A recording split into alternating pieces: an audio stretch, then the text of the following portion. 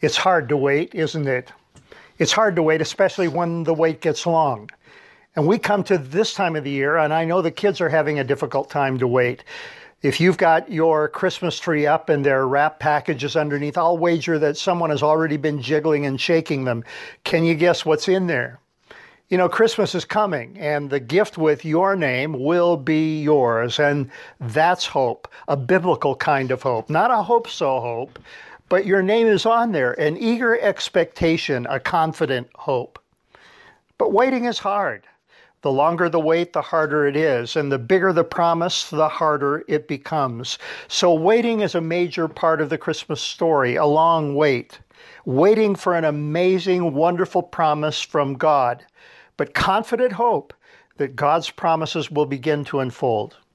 God's people had been waiting. Imagine, will you, what it might have been like to live in a country that had been under some other nation's thumb.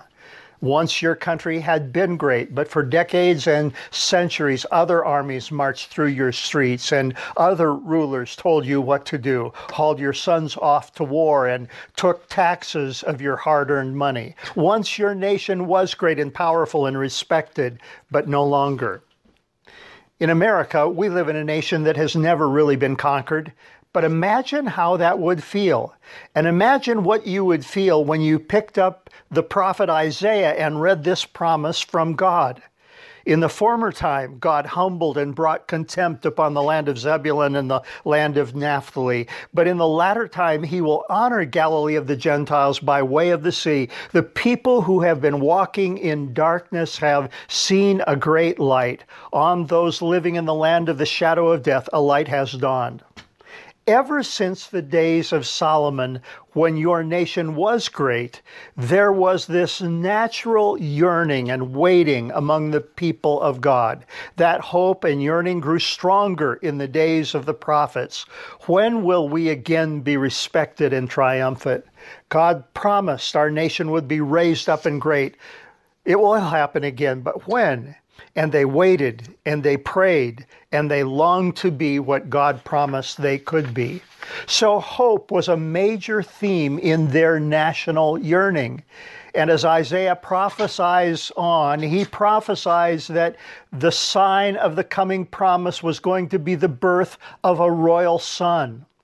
This is not just a promise of empty words. This is a promise in a person. To us a child is born. To us a son is given, and the government shall be on his shoulders. No more will another nation hold you under its heel. No more will a foreign king or a Caesar control your laws and demand your tribute. This son, born to us, will have the government on his shoulders, and this hope has a name. His name is Jesus. In chapter 7, Isaiah called him Emmanuel, God with us. In Isaiah 9, Isaiah tells us his titles, 4 titles that encompass the promise of God. He will be called Wonderful Counselor, Almighty God, Everlasting Father, and Prince of Peace.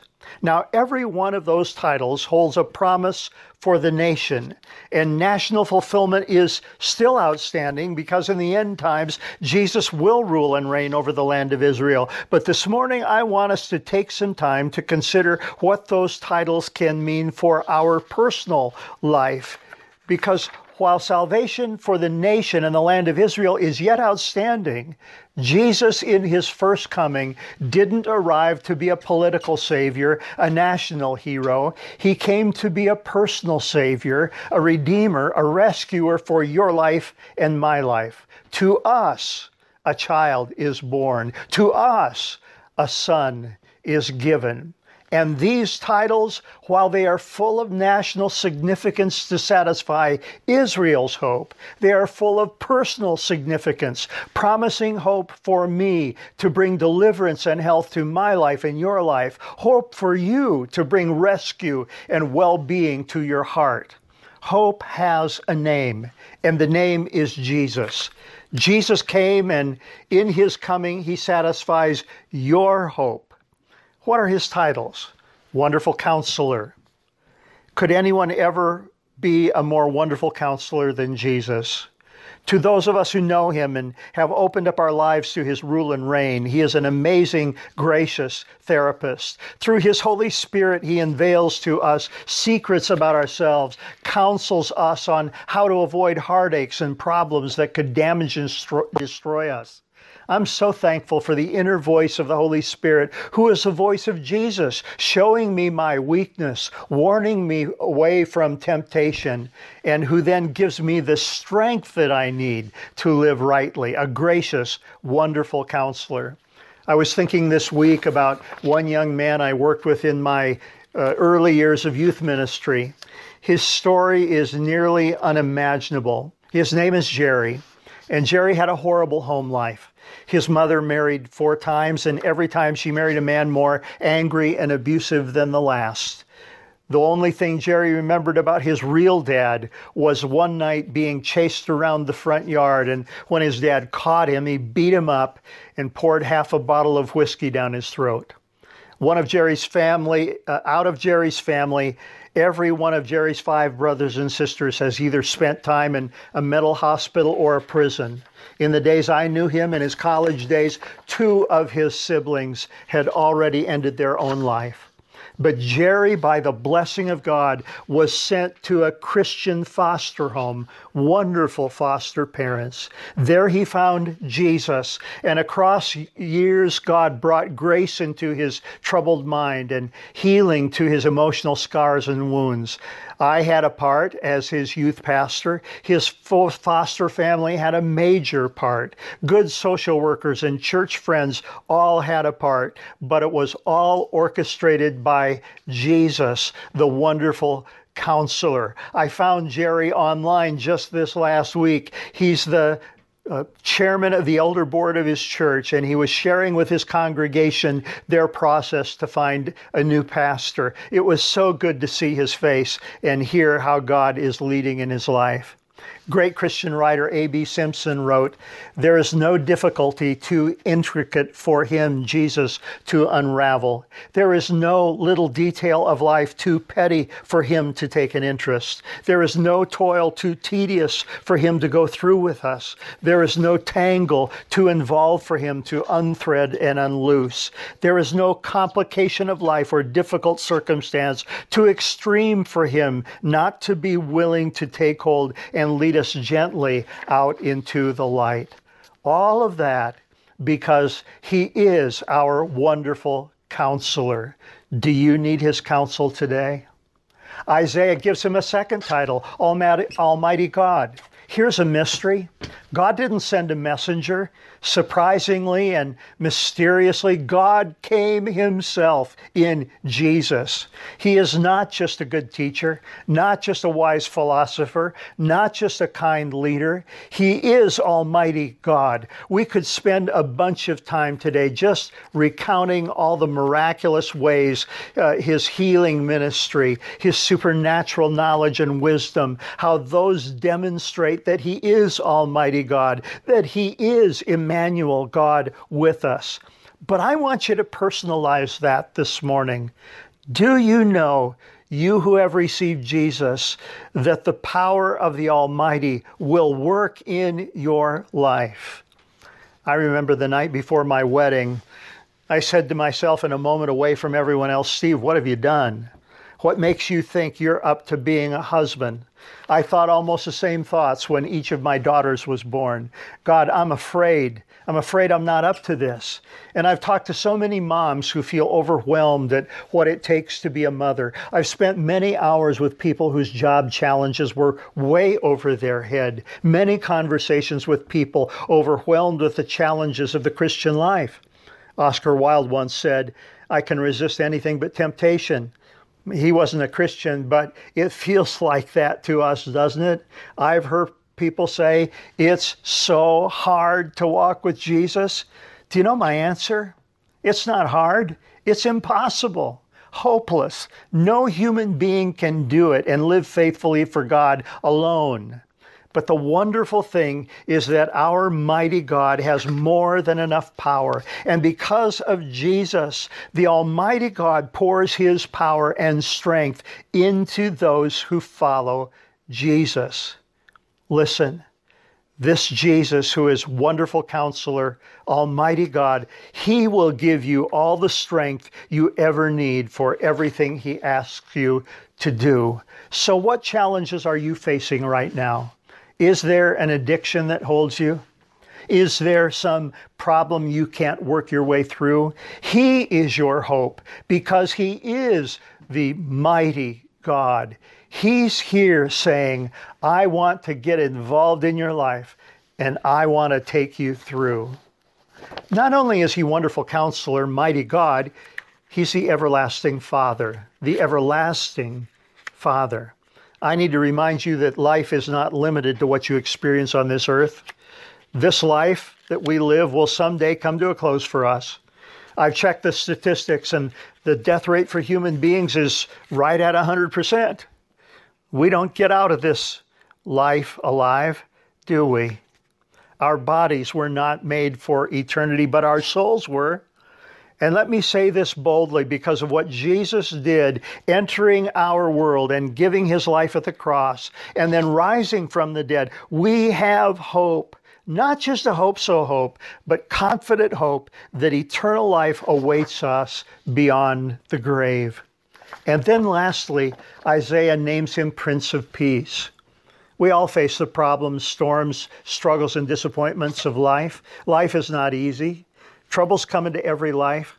And in our troubled life, we also live in the midst of a violent world. There are troubled homes. Maybe you come from one of those. There are troubled lives. Maybe you'd say that your life bounces from one crisis to another. Maybe your life is filled with trouble right now, and you don't know what to do. Well, I want to say to you, the Wonderful One will counsel you. The Mighty God will share His strength with you. The Prince of Peace has peace for your troubled heart. About 20 years ago, God gave me a friend and a woman who told me how she had run away from home in her early teens. She was looking for the happiness that she felt was missing and wanted to be free from parents she felt were controlling her. Out on the West Coast, she threw her life into parties and drugs and jumping from one bed to another. None of it brought the satisfaction she yearned for. Lonely and empty, she told me she was trying to fill up the empty place inside of her heart.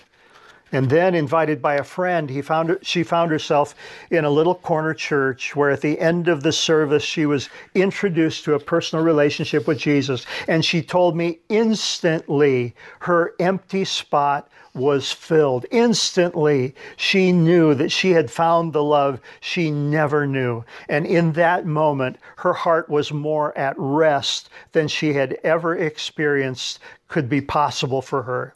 And in her words, she said, I never want to be away from the one who loves me deeper than I have ever known, the one who gave me peace, the Prince of your peace. It brings to mind the words of Psalm 42. Why are you downcast, O my soul? And why are you in turmoil within me? Hope in God, for I shall again praise you. And Psalm 25:3, no one who hopes in you will ever be put to shame. So hope has a name. His name is Jesus. Jesus, who is Wonderful Counselor, Mighty God, Everlasting Father, Prince of Peace. And those who hope in Him find their lives transformed and their souls healed. Can I take you just a little bit further in this great Isaiah text? The next words talk about the future day when Jesus will not only fulfill the hopes of our personal hearts, but will yet fulfill the promise of the political messianic hope of Israel. For Isaiah says, and of the increase of His government and peace there will be no end. He will reign on David's throne and over His kingdom, establishing and upholding it with justice and righteousness from that time on and forever. The zeal of the Lord Almighty will accomplish this, writes Isaiah. And this speaks of a future day, a day yet to come in which Christ will return to earth to set up His kingdom. And I promise you, when He establishes His administration, there won't be any need for ballot recounts. There won't be any question about who's in charge or whether he can govern. There won't be any scandals or half-truths. There won't be impeachments or accusations. Justice and righteousness will reign. He will rule righteously as King of Kings and Lord of Lords. And we have never been closer to the return of Jesus Christ than we are at the present in this precise moment in time. You know, today, it's a good idea to read the news with your Bible in hand. The events we see on the news, especially what's happening in Israel, what's happening with the world's ecosystem, what's happening with natural disasters, what's happening as social structures of our culture break down, all of that, the Bible says, is precisely what's going to happen just before Jesus returns. If you're looking at world events and trying to make sense, asking what does this mean, let me tell you what it means. It means that very soon Jesus will return. And if you're a believer in Jesus Christ, you don't dread that day. You look forward to it, right? You eagerly anticipate it. Amen? And you say, like the Apostle John, who wrote down the last words of the Bible, even so, Lord Jesus, quickly come. Come, Lord Jesus. But you see, in this mysterious plan, before he could bear the government on his shoulders, he had to come and bear the cross on his shoulders. Before he will come and bear a crown of gold, he first had to wear a crown of thorns. He came the first time, born in a manger, in humble beginnings, came with this purpose to die for us, paying the price for our sins, so that we could know his joy, his power, his answers, his purity. The good news is that as we wait and hope for his return, we don't have to wait till he returns for his rule and reign in our lives. That can start today. For us, he can be Wonderful Counselor, Almighty God, Everlasting Father, Prince of Peace. That can start today. And I wonder if your life is in trouble right now. You can put on a good show and get all dressed up and look good on Sunday, but maybe underneath are problems, marriage problems, family problems, work problems, problems in your personal life. You don't know what to deal with. You're losing hope. But there is hope in this one who is Wonderful Counselor, Mighty God, Everlasting Father, Prince of Peace. You need to come to the living Lord and say, Lord, I can't do this life alone. I don't do very well doing it my way. I admit I'm a sinner and I need your forgiveness and a fresh start at life with you as the director and boss of my life. The government of my life will be on your shoulders. Or maybe for you, Christian, it's that in this last year, you've kind of pushed him off the throne of your life. You've ignored the King of Kings and started doing life your own way. I guarantee you that always leads to hardship and trouble, a crisis sooner or later. Why? Because you and I weren't meant to do life on our own. We were meant to live life with this Jesus, the one with all these glorious names. You need hope? The only hope is found in him. You may be here today but have never met Jesus in a personal way.